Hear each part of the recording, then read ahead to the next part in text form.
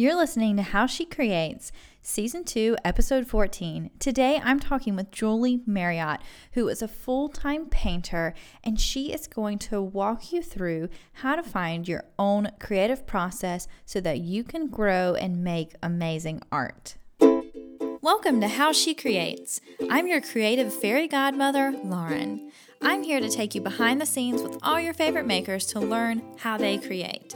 We'll discuss what it means to live a creative lifestyle, the best resources and tools for making, where to find inspiration, and so much more. I hope these conversations encourage you to make more stuff and share it with the world so we can all see how you create. How She Creates is sponsored by Get Messy Art Journal.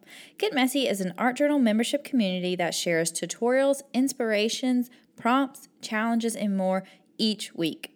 Get Messy's goal is to help you nurture your creativity, become the artist you desire to be, and find your creative community.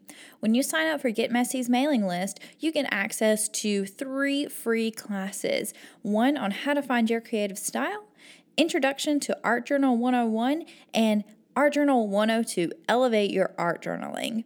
Get Messy has an amazing community of artists who are waiting to welcome and support you in your art journey. Learn more and sign up for Get Messy in their awesome newsletter at getmessyartjournal.com. Welcome back, friends. I am just so glad that you are here every week, that you show up to hang out with me and learn about creativity, and I just really appreciate it. And this week, one thing that I would like to ask that you do is that you share about the podcast. And the easiest way that you can do that is by leaving a review. So if you go to iTunes, the iTunes app, if that's where you listen to your podcast, and you scroll all the way down to the bottom, you will see ratings and review. And I would love it if you would leave a review and share what you love about the podcast, what your favorite episode was. Just tell me what you think. And at the end of the week, so today is January 29th, so at the end of the week, I will be choosing a one person who left a review to win a Seasons Pass to Get Messy. So you'll get a free all access pass to participate in the Season of Kindness with us. And I would love for all of you to be able to do that. And so even if you aren't the winner, we'd love for you to join. And so if you want to join Get Messy, you can just hop on over to getmessyartjournal.com, and that website is going to be back up and working on January 31st, and you can register for the Season of Kindness there. But if you want to win a free spot, you can just leave a review for us on iTunes, and so that would be really helpful, and that helps other people share. But if you love listening and you enjoy this episode, I would love it if you just took a screenshot of it and then post it in your stories on Instagram and just let people know about it. Because this episode is a really, really good one. This conversation left me so inspired and so excited. I recorded it a couple months ago, actually, before the holiday break, and I was really sad that I had to wait until now for you to hear it. But Julie Marriott is my guest today, and Julie paints the most beautiful florals you've ever seen. So if you want to hop on over really quickly to Instagram and take a look at her work, she is Julie Marriott Art, and you spell Marriott Marriott. So Julie Marriott Art is her Instagram handle and her website. So it's just juliemarriottart.com, so that you can connect with her and learn more about her. Julie is a painter, pattern designer, wife, and mom from San Diego, California. She's passionate about creating bold and joyful artwork for the color-loving soul.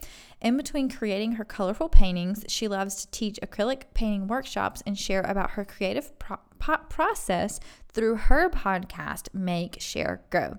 And I would highly encourage you to check that out. We're going to talk about it more in the show, but they are just bite-sized little episodes that are all about the creative process. And Julie is just really inspiring, and she's really fun and easy to listen to. So I would really encourage you to go listen to her there. And Julie actually just this week released a line of art prints, and they're incredibly beautiful. My favorite are her garden girls. You will die for these, you guys. If you like color and you like florals, these are perfect for you. So I would go visit her website, and her shop is, again, juliemarriottart.com. And I will have all of these links in the show notes, which are always at lauren-likes.com/podcast. And you can get more information and connect with Julie there. But I hope that this week you leave with lots of great ideas and you're excited to learn more and dig more into your own creative process through this conversation. And we have 2 challenges at the end for you from Julie. So make sure you listen to the end and then you share with us on how she creates using the How She Creates hashtag. So let's dive into the episode. Thank you so much for being here, Julie. I'm very excited to talk to you. Thanks for having me, Lauren. I'm really excited for this. Yes. And this is bound to be a fantastic conversation because we're both podcasters. So you are like a pro at talking all by myself. So we'll see how this goes.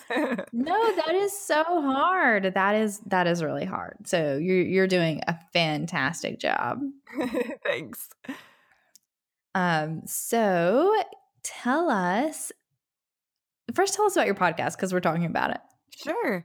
So I have a podcast called Make, Share, Grow, and I started it in October 2017.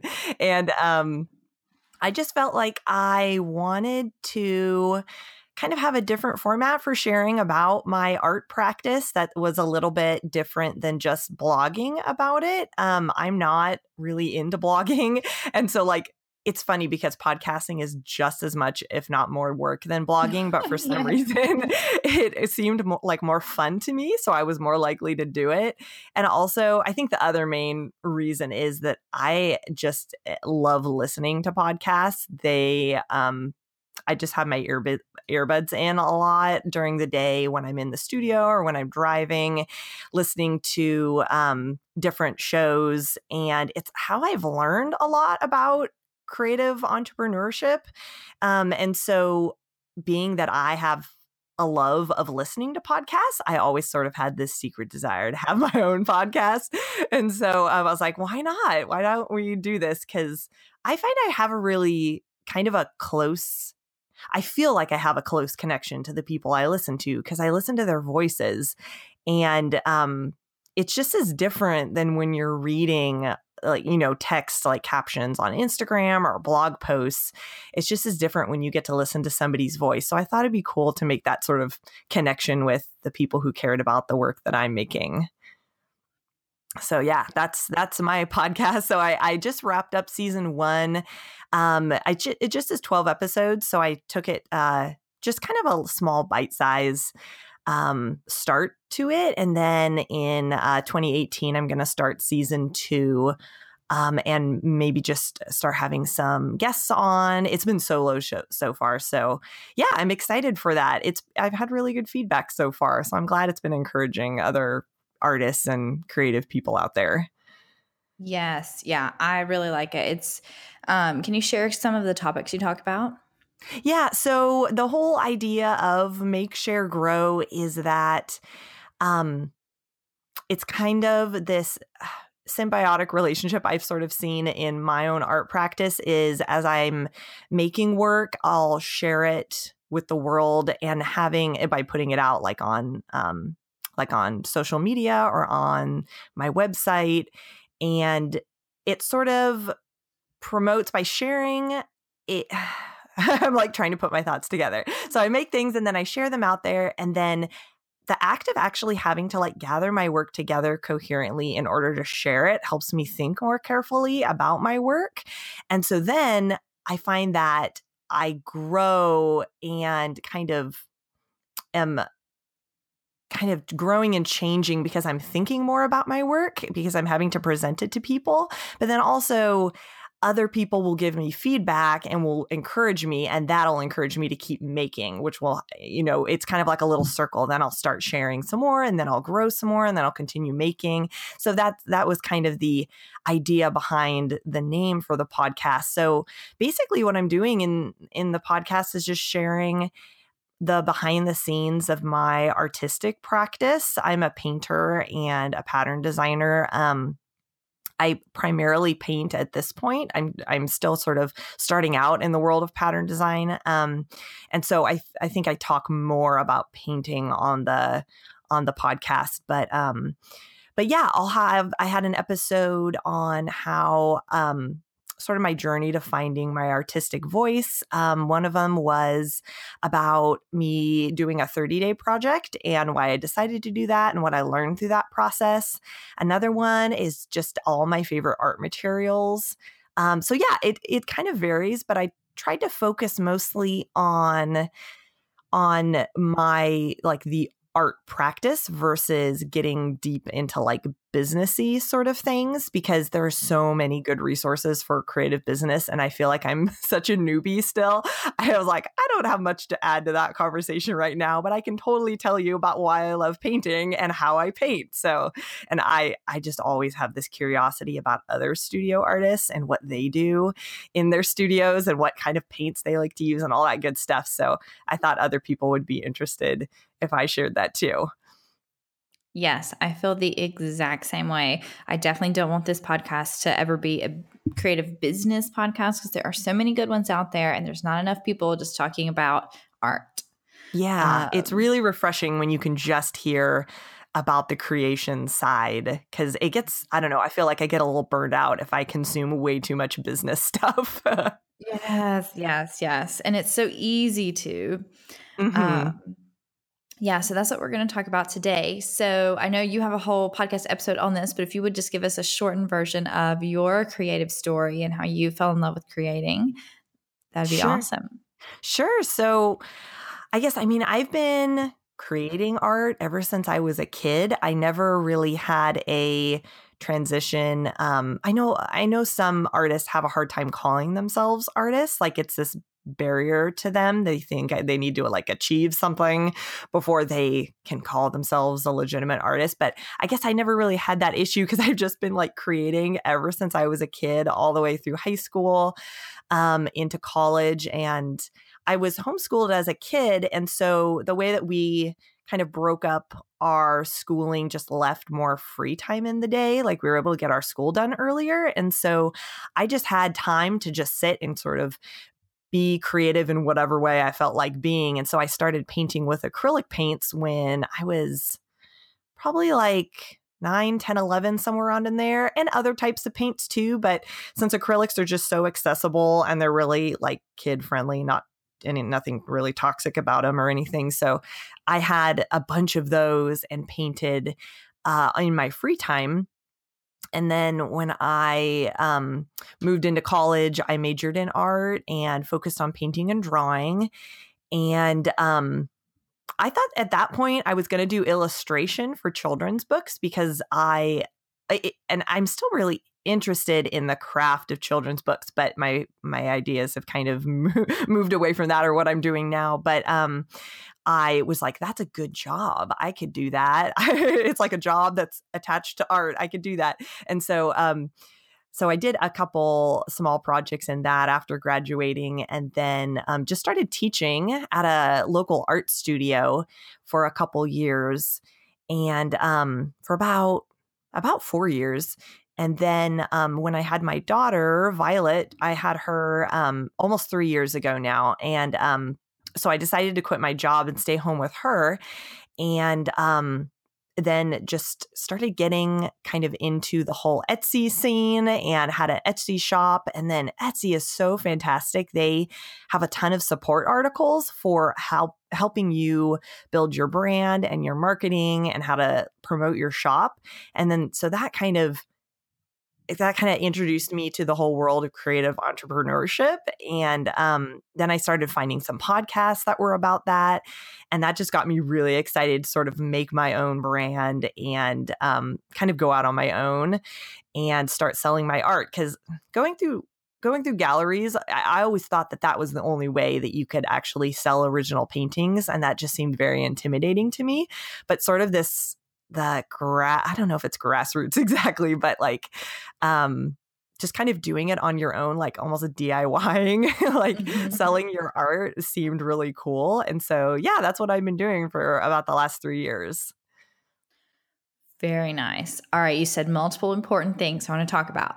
Um, yes, I don't know what you have to accomplish to call yourself an artist, but I definitely struggle with that. And so I love that you're like, no, you're just an artist, like whatever.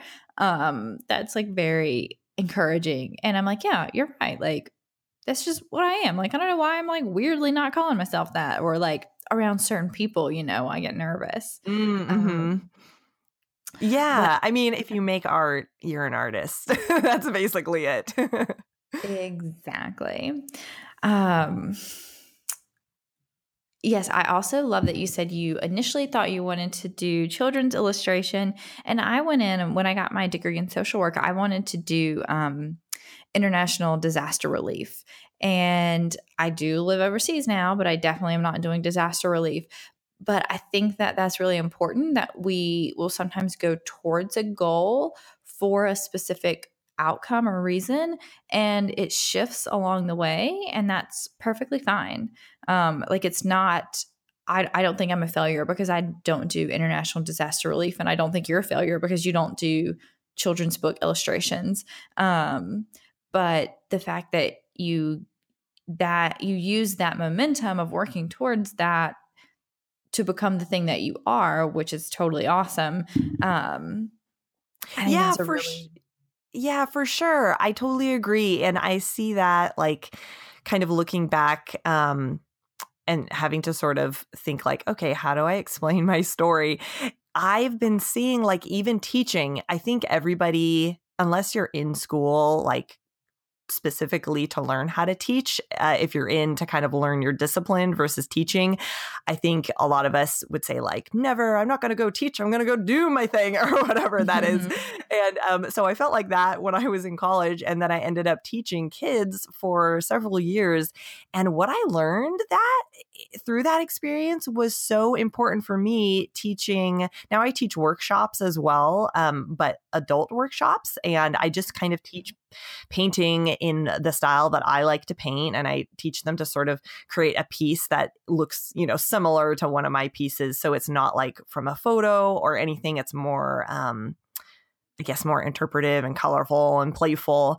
And I feel like all of those tools I learned as a kids teacher has totally fed into me doing even closer to what I really want to be doing now. And yeah, you just never know. You never know. Yes, I always love to look at like the breadcrumb trail that was left behind. Like, you take these opportunities and you do these kind of random things, and then, later you can look back and be like, "Oh, look at how all that added up to like lead me here," but you would have not known you were on that path at the time. Yeah, for sure. So I think that's important to like invest in whatever you're doing and honor that and be okay with it, and be like, this is maybe not like the end goal, but like this workshop is new and interesting and like it could be awesome. And so I'm going to like go for it and enjoy it. And then we'll see what happens down the road.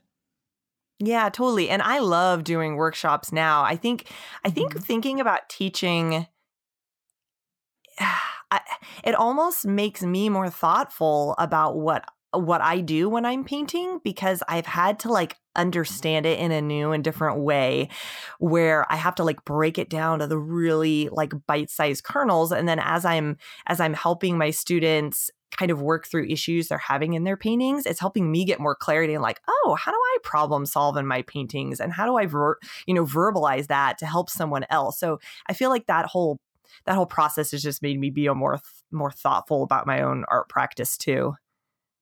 Yes, I think that's a good challenge for everyone listening, is to think about your art process of however you create and try and verbalize that, even if you just write it in your journal or you do a blog post or Instagram post about it, because that it does help you figure out what's going on in your art and like where the problems are, what you really like about it, how you can improve on that and grow on that. And so I think that's a good like how she creates challenge. So we'll have that as one of our, I feel like we're gonna have a lot of good challenges today.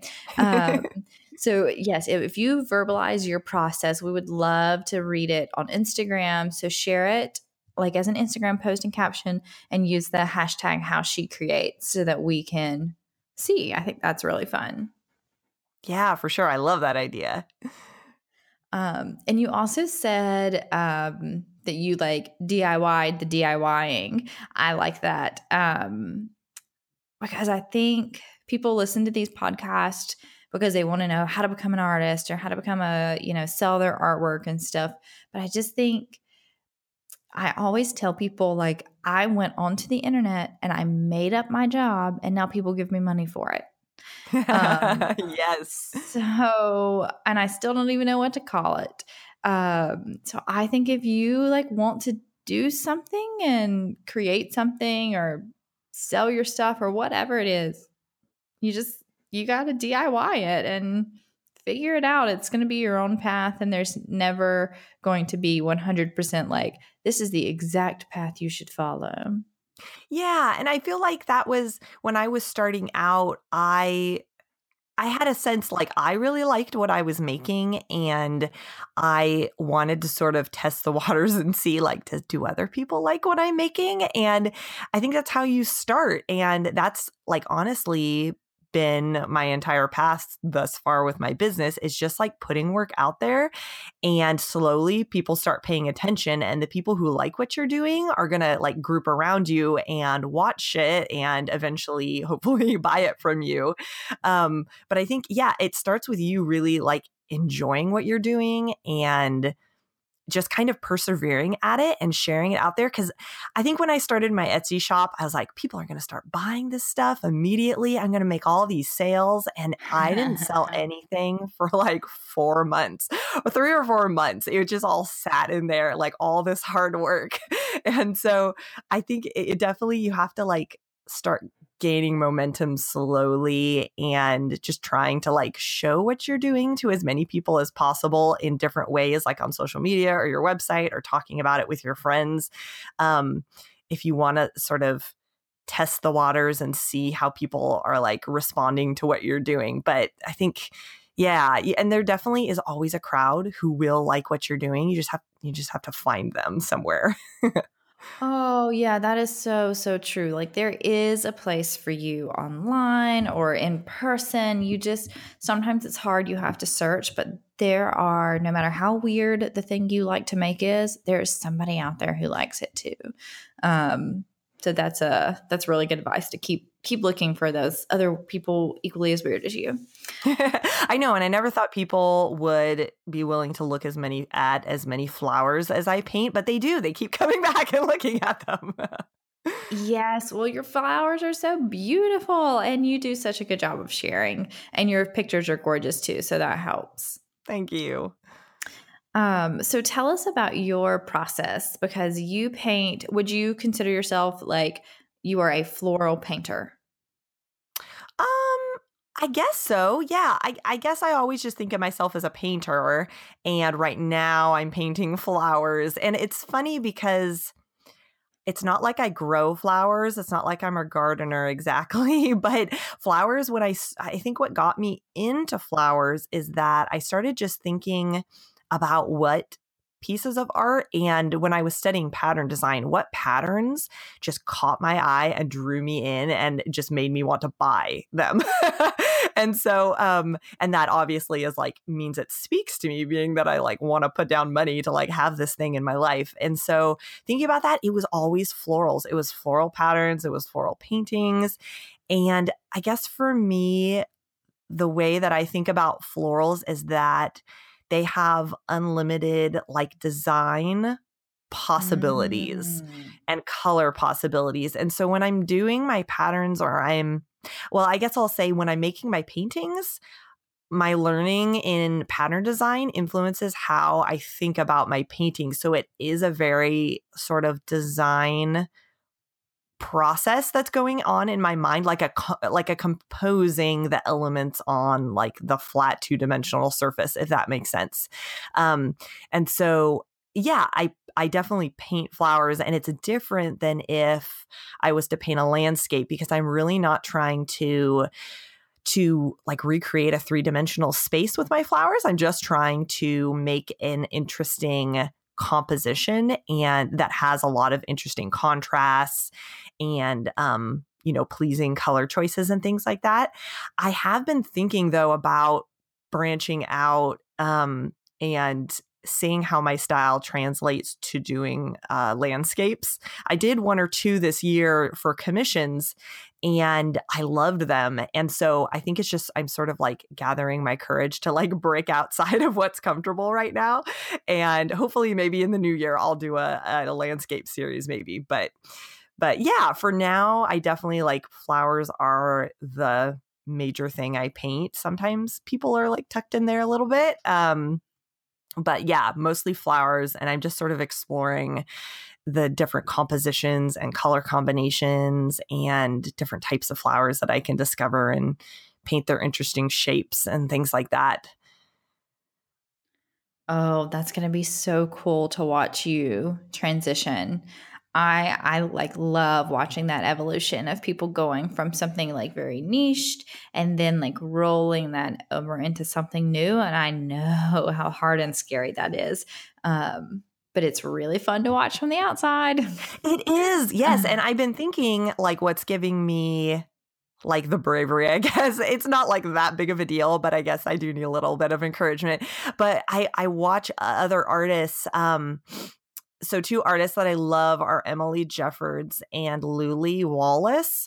And Luli was really like for years and years. I've been following her for maybe like 5 years or so. I don't know. It feels like a really long time. Back before I was even on Instagram, I was just like stalking her website all the time, waiting for like the moment I could buy one of her paintings. But she started out with florals and then I've just been watching her. She's done like figures and interiors. She's done landscapes. She's done flowers in interiors, like a bouquet of flowers on a table, like in a room that has decor and stuff.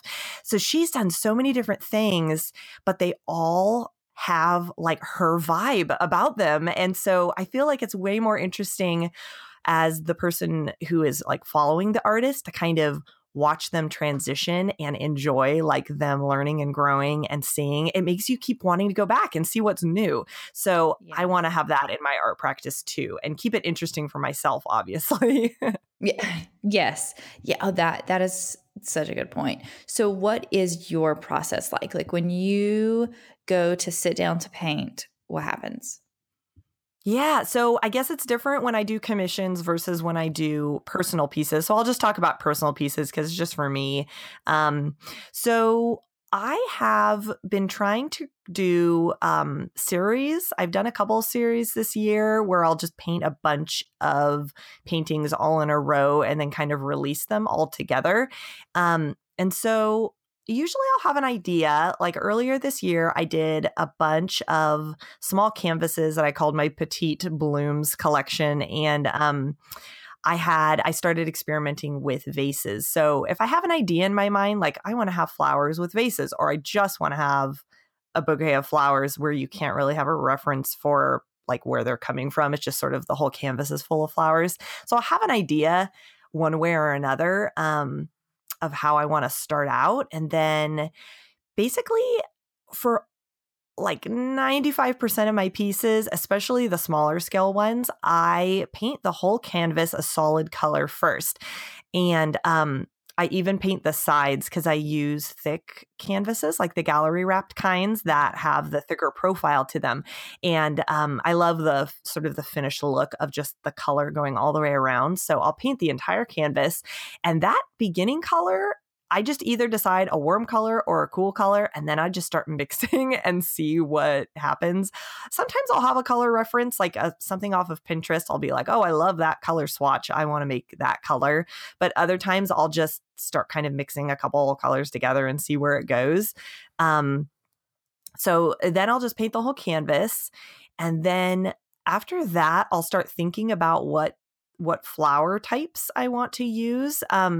I kind of go back and forth between like flowers that I have memorized in my mind, and then flowers that are more like a very specific variety that maybe I haven't painted all that much and I'll need like some photo references and stuff.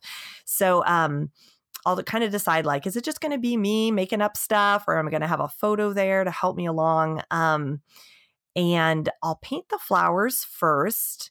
And they're kind of like the anchors to my compositions. And so I'll do all of those. And generally they're warmer colors. So the background color informs all the color choices for the rest of the painting, because I need contrast so that the flowers or the leaves aren't the same value, like as light or as dark as the background is, because then they'll kind of blend in. So then if it's like a really dark background, everything will be kind of keyed to like medium to light colors. But if it's like a medium color background, I'll have to kind of key everything to either light or dark and kind of like leave out the middle ground, the middle value ranges, I guess you would call it. So I'm just sort of thinking through those things as I'm painting. It's all kind of intuitive now. I'm not really like sitting and being super like thoughtful about those things. I'm just sort of like, as I'm mixing, I'm like, oh, that doesn't look like that. We'll show up, keep changing it. But yeah, so I'll paint the flowers in, and then I often will stop if I get stuck in thinking like, oh, I can't think of another color to use for like the other flower, or something, just another thing that I want to add to my painting, but I'm not sure what would look good with the color I already have. Or maybe I want to try something different than what I like immediately think of. I'll hop on Pinterest. Pinterest is mostly where I get a lot of my color inspiration. I'll just get on there and just look at random photos. I have boards that are flowers and interiors and just other photos that I think are really pretty. And so I'll just kind of start pulling colors from those and seeing how that does in my painting. So then I'll just do the flowers, and then I'll kind of build the leaves and all like the greenery stuff around the flowers afterwards. And that definitely is kind of a not a holdover, but like something I learned in my pattern design process, where it's kind of like elements that are not overlapping all that much. It's just a lot of things that are laid out sort of flat on the picture plane. And so that's sort of how I paint too, where all of the leaves and things will kind of just come up to the edge of the flowers, but not really go behind or overlap all that much. Like I don't keep super strict rules anymore. I used to be like really strict, like no overlapping at all, but that's no fun for very long. So, so I'll be loose. I'll overlap some things, but generally, I kind of just paint everything sort of on the same plane, if that makes sense. And so that's basically my painting process. It's just sort of feeling my way along and intuitively kind of thinking, okay, there needs to be like something that's warm, a warm color in this corner, because it's just all really hanging out in the cool color zone. So then I'll add in some different warm colors and things like that. So yeah, that's sort of how I work through my paintings generally, if I'm just sort of going at it on my own versus doing like something that's specifically for a commission or something like that. Yeah, I like how you have, you will mix kind of some inspiration pieces and just your intuition and how things are feeling, but that you also kind of have some rules and guidelines that kind of help bring everything together and keep you going and keep you kind of on style, on trend, if, whatever trend is a weird word to use for your own style. But that's such a good idea, because we always talk about people are more creative when they have parameters. Oh, I so agree. Yes. And I'll say that like on my podcast, I say that over and over because I talk about these exact things. Yeah. On my podcast. And it is all for me and is about like having some sort of boundaries help me come up with ideas more easily. And I think that I started like that in school because my professors, like my art professors, would specifically give us boundaries, and I'm trying to think of the word they used for them. It might have been a little different, but essentially like you can only use these 3 colors, or you can only paint like diagonal lines, or you can only, whatever. And it made you be so much more creative. And I also feel like I I could paint any way. Like I don't feel like my painting ability is like limited to the style that I'm painting in right now. Like I could paint photorealistically if I really wanted to. I could paint, well, whether I'd be good at abstract or not, I have no idea, but I could try abstract. Like, I could try all these different things. Or I could paint my florals more from photos and I could be more detailed with them. But I've kind of chosen that I'm going to be looser and more pattern inspired and a little bit more expressive with them because that is sort of the brand. It's kind of weird talking about it as a brand, but it's sort of true. It's sort of my brand voice that I've decided on. It's my personal style that I've decided that I'm going to stick with for now. And maybe that'll grow and change as time goes by, but it helps my work have a very cohesive feel to it. If I have some sort of guidelines that are guiding me, but not stifling me. So, how do you feel like you found your style? Do you feel like it was a mix of what you just said, like, okay, these are kind of my rules, and so this is my style? Or do you just let it evolve and it kind of found you? What do you think? Yeah, I mean, it's a little bit of everything that you said.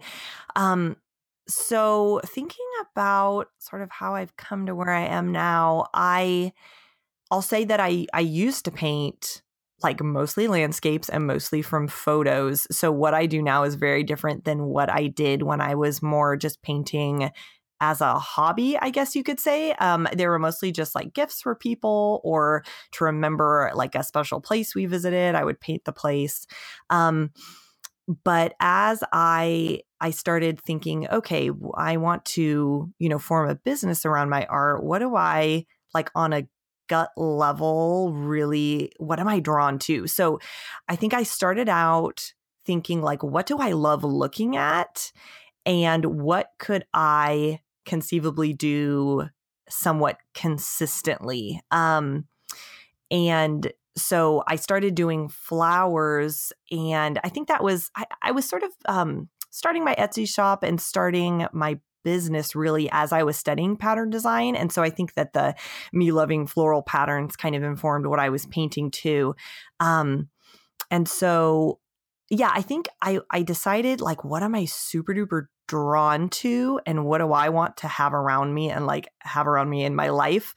Those colors, those patterns, those motifs and things. And so florals kind of came out of that. And then I started just by kind of setting very specific rules so that I could create my first body of work that would all look very like a collection.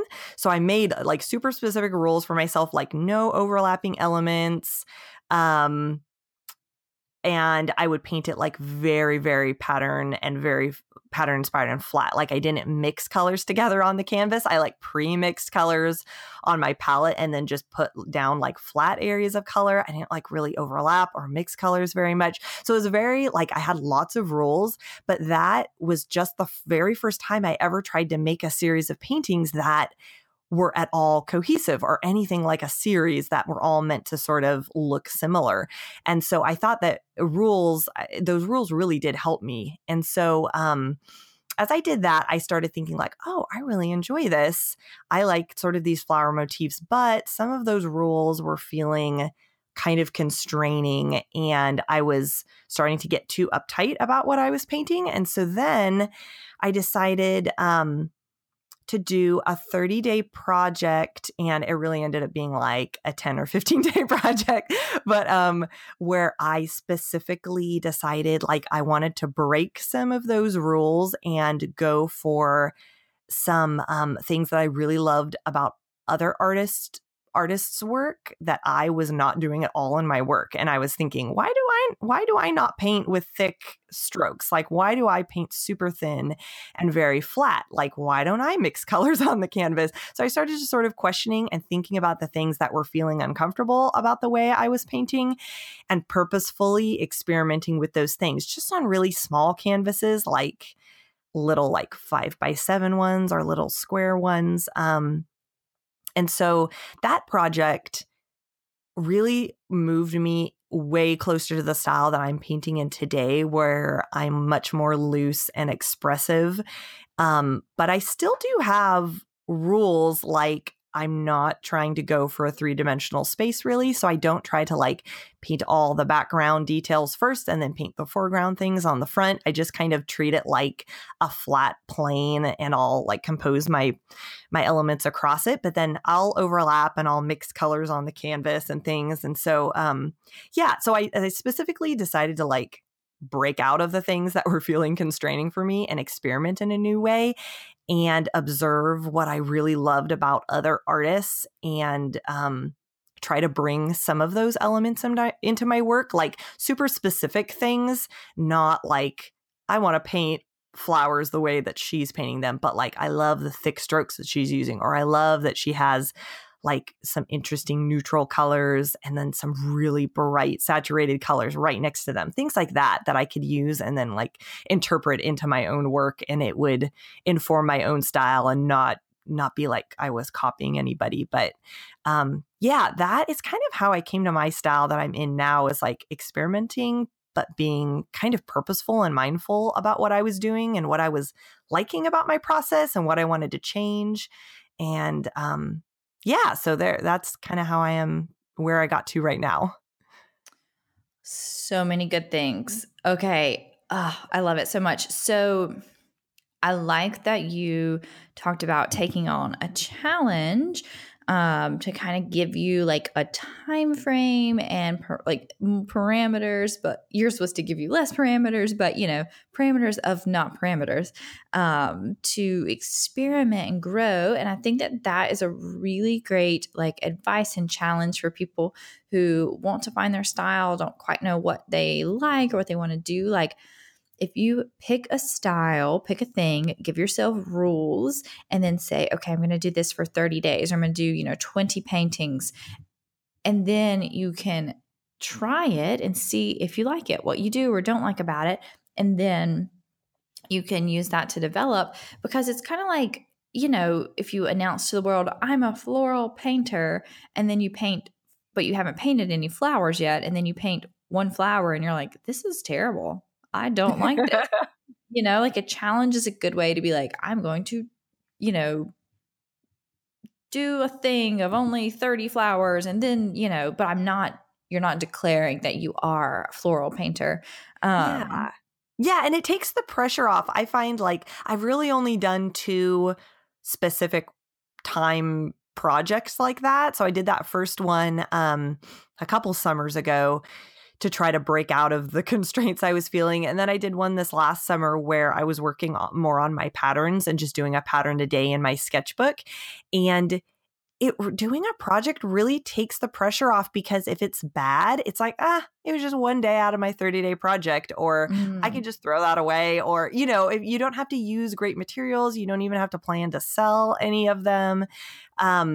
And you can also like put them out into the world and see what people are responding to. Like if people are saying like, oh, I really love this or that, it can kind of like inform the rest of your project, and it might bring you in different directions even from there. But yeah, it's such a low investment really to like experiment. And then you can just chalk it all up to like experience if you didn't really like what you were doing in the end. Or maybe you did, but you want to change some things about it. You could just be thoughtful about it and see where you want to go at the end. Yeah. I actually just recorded a huge episode on completing big projects. So if anyone's interested in doing a challenge like this for themselves, I have a whole episode that will walk you through step by step how to set it up and carry through your project and all of that kind of stuff that I'll link to in the show notes as a good resource, because like Julie, I like being organized. And so I think that is one thing that people struggle with that you are clearly so good at. And maybe like to the extreme part of having like rules and things, and everyone else is like, I just kind of show up and just kind of like, like fiddle around and try different things. And so I think, can you talk more about how people can set their own rules that will help them kind of hone in on their style, or just give them some direction in what they do when they show up? Because I think that's the thing, is people will show up to create every day, but they're like, then what do I do? So can you talk more about how people can set their own rules to help them with those two things?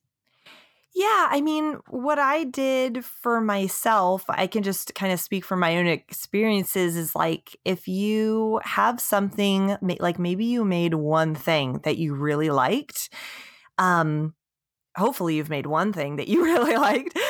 Look at that and then say, okay, what was it about that really draws me to it? What did I really enjoy? Was it the process of making it? Was it the finished product? Was it like a certain color scheme or something? And then try to like branch off of that and continue in that vein. Like, don't try to recreate that same thing, but like think about like, hey, I use these certain colors. What is it about those colors that really made me happy while I was painting it or express some sort of emotion?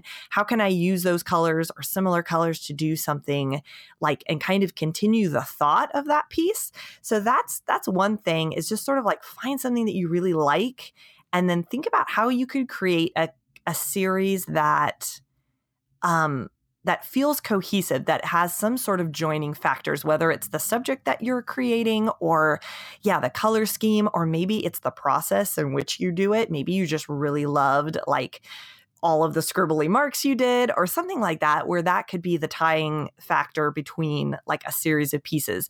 And then just I think a really helpful thing is like setting a number of pieces that you're going to aim for, and not putting putting enough expectation, like you want to really try for it, but not beating yourself up if you don't reach that number or go beyond it. Like, don't feel like you have to stop if it was like easy to reach that number.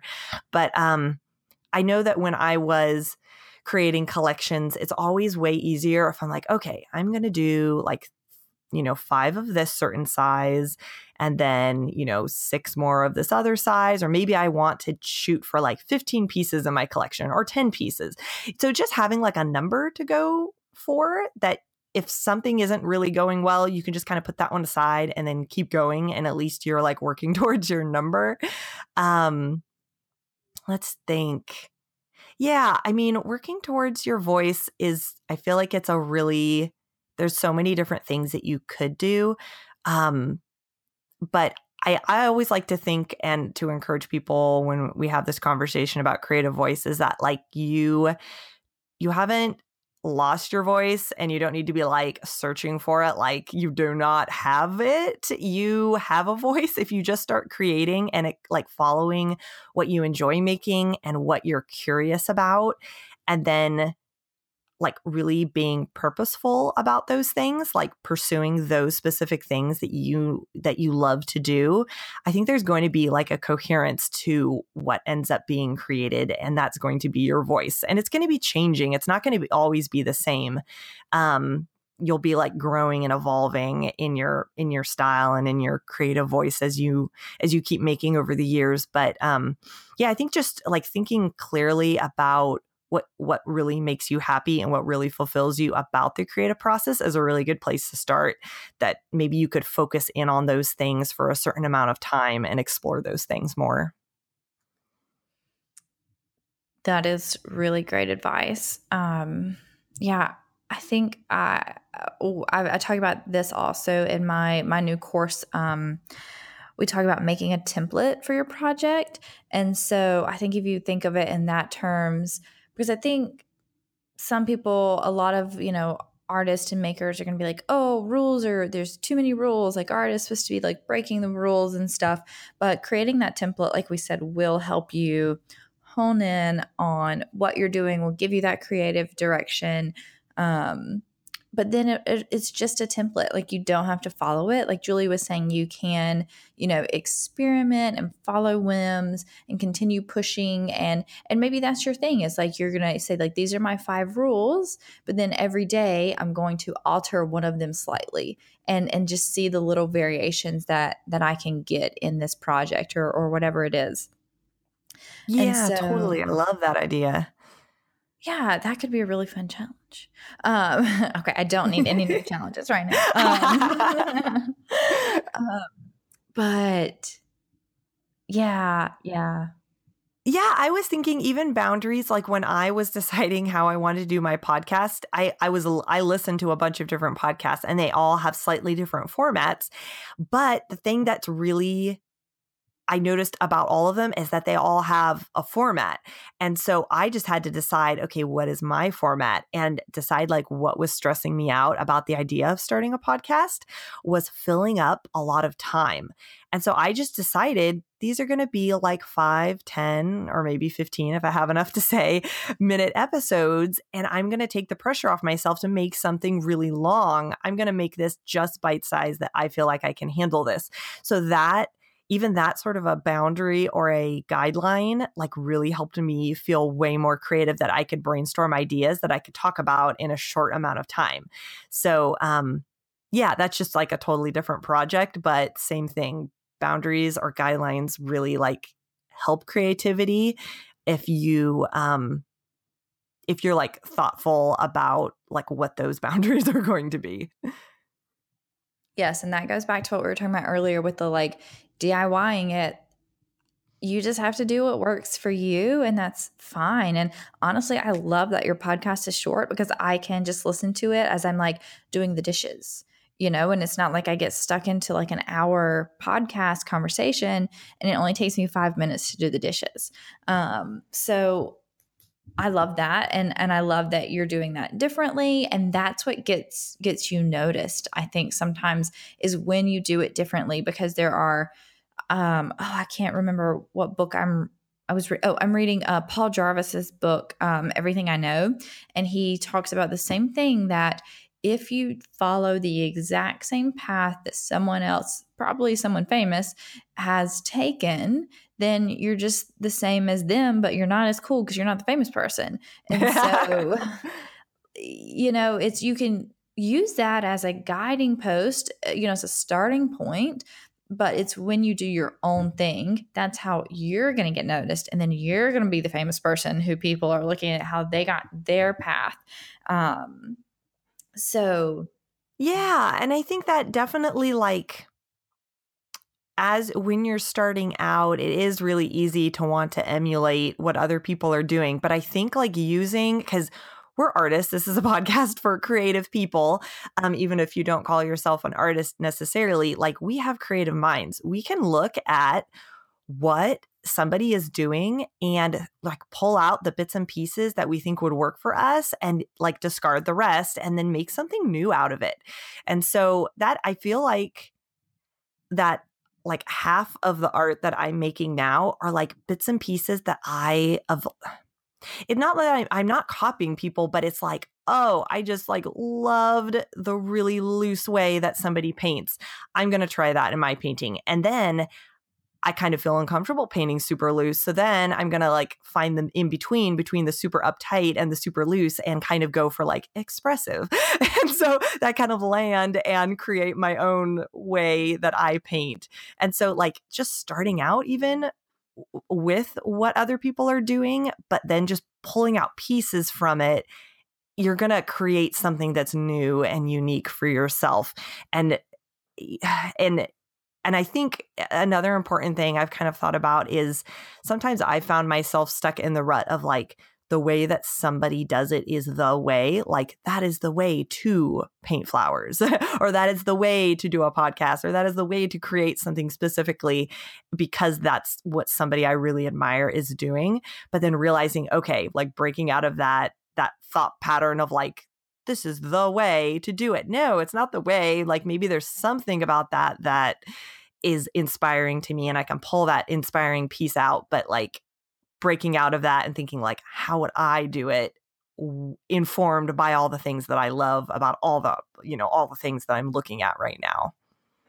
Oh, yeah, because 95% of the time you're just making your own art. So you can change it however you want. There's just that small percentage of time that you're, making something to submit where you need to like follow someone else's guidelines and rules. And so there's no, again, that's what artists are. They're people who are challenging the way that things are supposed to be done. And you've mentioned this multiple times, Julie, and I wanted to pick up on it. The like still like an artist mentality, and I feel like people are going to listen to this conversation and be like, gosh, y'all are like so nerdy about like having rules and templates and like challenges and things. But it's when you get introspective about what you're doing is when things get better. And so I love talking about how people find inspiration and how they still like an artist, because when you're just saying, oh, I like that painting, well, then, okay, like I don't know what that means. And also, then you're just going to go copy that painting. But when you say, I like, that one way, that one brushstroke, and I'm going to take that into my work. That is how you still like an artist. That's how you gather inspiration. That's how you build your own work and get new ideas and move in new directions. And so I love how specifically you've been describing that. Yeah, I love that. And I've heard of that. Is it a book, I think, Still Like an Artist? I might have even started reading it. I can't remember, but yes, totally. And I think that's the difference between being inspired by somebody and copying somebody is like exactly what you were saying, like finding those specifics that could be translated into what you're doing. And as you were saying, like this sounds like an episode full of like rules and nerdy stuff. I think part of the reason that I gravitate towards sort of the design side of what I do and also like having some guidelines that can kind of jumpstart me is that I paint things that like I just choose things intuitively sort of that make me happy to paint, but I don't really like the work I make is not like heavily influenced by like my life experiences or my like deepest emotions or things like that. Like I create out of just things that bring me joy and I want to bring other people joy. And so I feel like I'm not really drawing like images from my life or like I don't process my emotions through my work all that much. And so like having these sort of external interesting things like that gets more into like the nuts and bolts of like the physical way that the painting turns out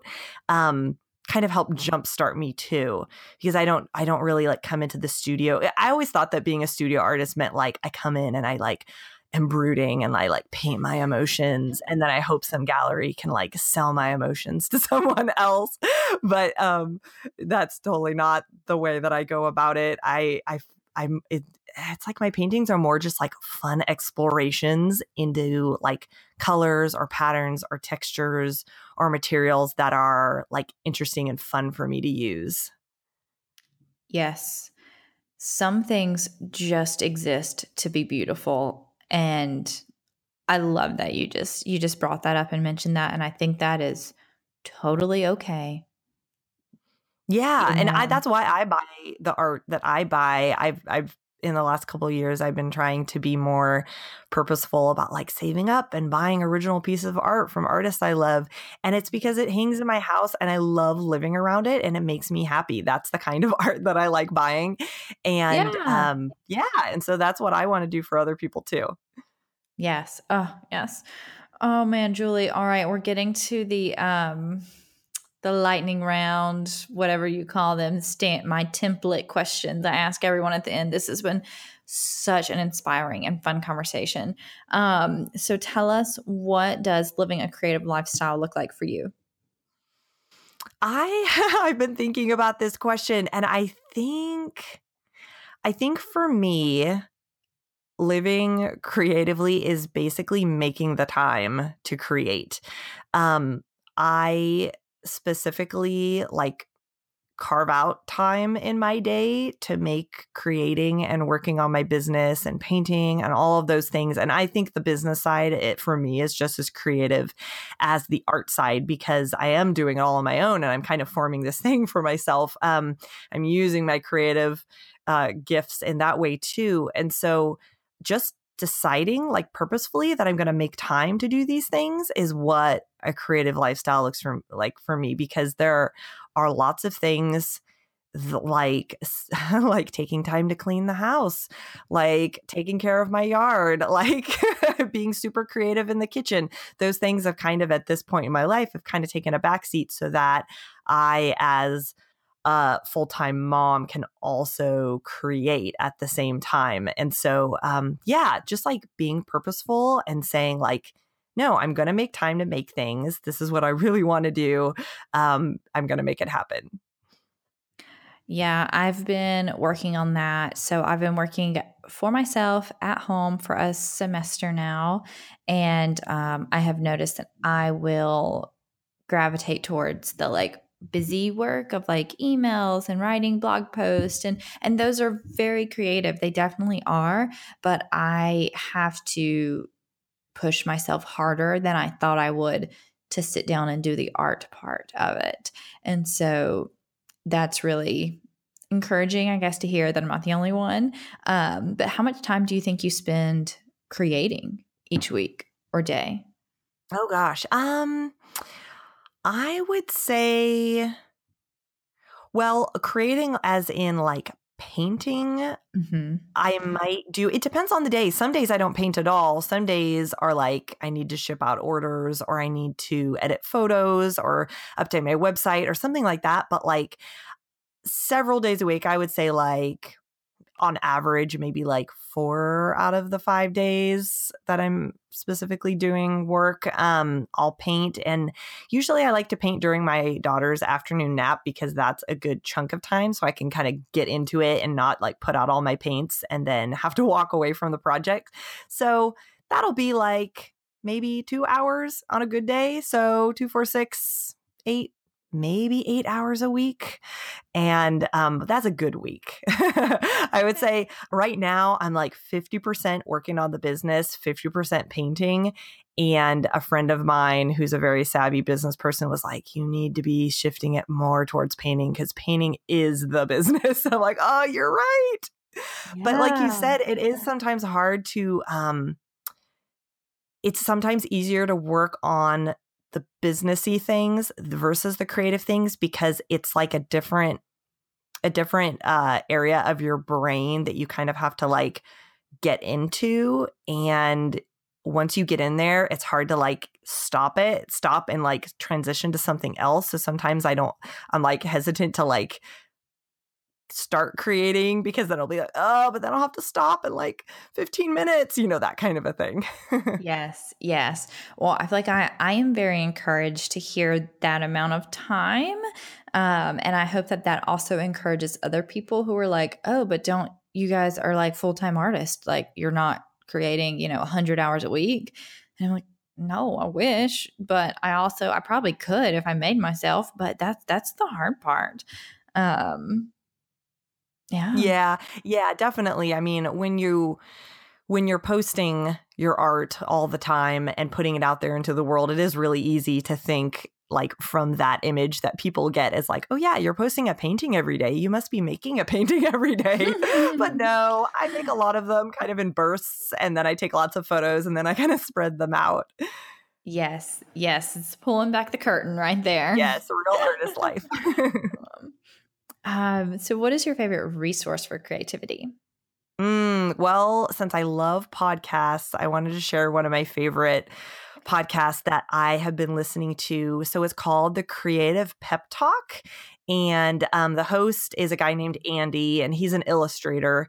And I really enjoy his podcast because although it is art business, it is about creative entrepreneurship, he really gets into the nitty-gritty of the creative process a lot, and like really conceptual things.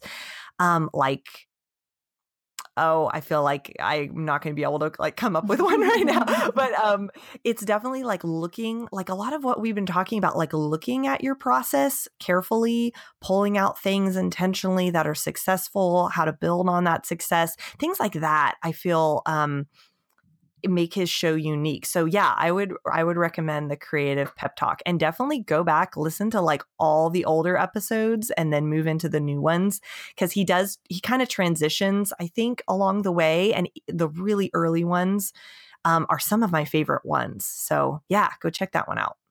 Awesome. Yeah, it is a fantastic podcast. All right. And so it is now, when this launches, it will be late January. So what can we be looking forward to from you?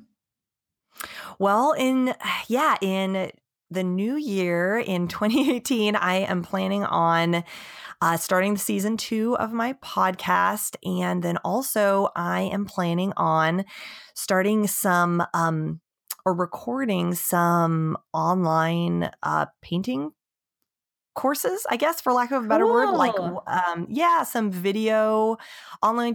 I don't know if tutorial is the right word. It's not going to be like an ongoing like subscription course or anything like that. It's more like a download, buy one thing out of my shop and you download a video where I walk you through specific techniques and how to paint a specific painting. It's basically like my in-person workshops, but then for all the people who are too far away to take them. So that is what is going to be coming out hopefully early in the new year. Okay, I will link Julie's tutorial that she did for Get Messy so that you guys can see the quality. Julie, I have just been so amazed by the quality and the professionalism of all of your work. Your photos are beautiful. You speak so eloquently. Your videos are incredible, such high quality. And your teaching is so good and so easy to follow and so inspiring. And so I think you guys will be really excited to take more classes from her once you see her work and once you see her teaching process and how legit her videos and things are. So I will definitely link to that in the show notes, and I will link to those whenever they come out. Fantastic. Thank you. I'm really excited to kind of jump into this whole new world of online courses. It'll be really fun. Yes, it is very fun and very overwhelming very quickly. I'll need to get some tips from you for sure. Okay, so I feel like I wrote down 2 challenges that are really fun from this episode. So if you're using, hopefully you're using the How She Creates hashtag.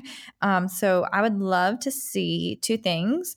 1, your rules. So take some time this week, think about what the rules are that you have for whatever you create. And so I would love for you to take a picture of that or share it in an Instagram caption with your artwork so that we can see what your rules are, and then your process.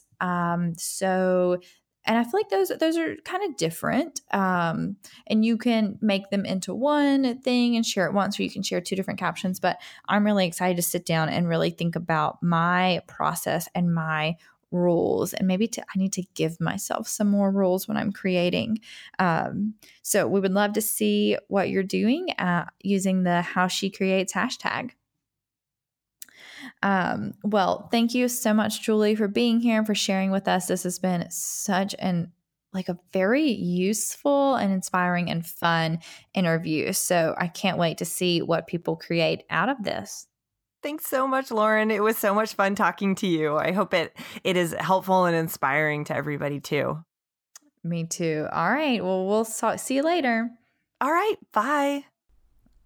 All right. Thank you so much for listening. I hope you are as pumped and excited as I am. This episode really got me thinking about my own creative process. So I will be sharing more of my thoughts over on Instagram at Lauren Likes Blog, and of course on my blog, and which is where the show notes are at lauren-likes.com/podcast. So you can connect with Julie there. And remember, we have 2 challenges for you this week. And so Julie and I are going to be looking at the How She Creates hashtag to see what your creative process is. And I'm going to be looking at the reviews over the next week, and if you leave a review, you will be entered to win the Get Messy Seasons Pass. So jump on that and tell your friends and share about the podcast. And we will see you on Instagram. Have a great week. Thank you so much for listening to How She Creates. I would love to see how you create. Share what you're making on Instagram using the hashtag HowSheCreates. If you love learning about creativity with me, please leave a review on iTunes and subscribe. Grab your art supplies and I'll meet you back here next week for another episode of How She Creates.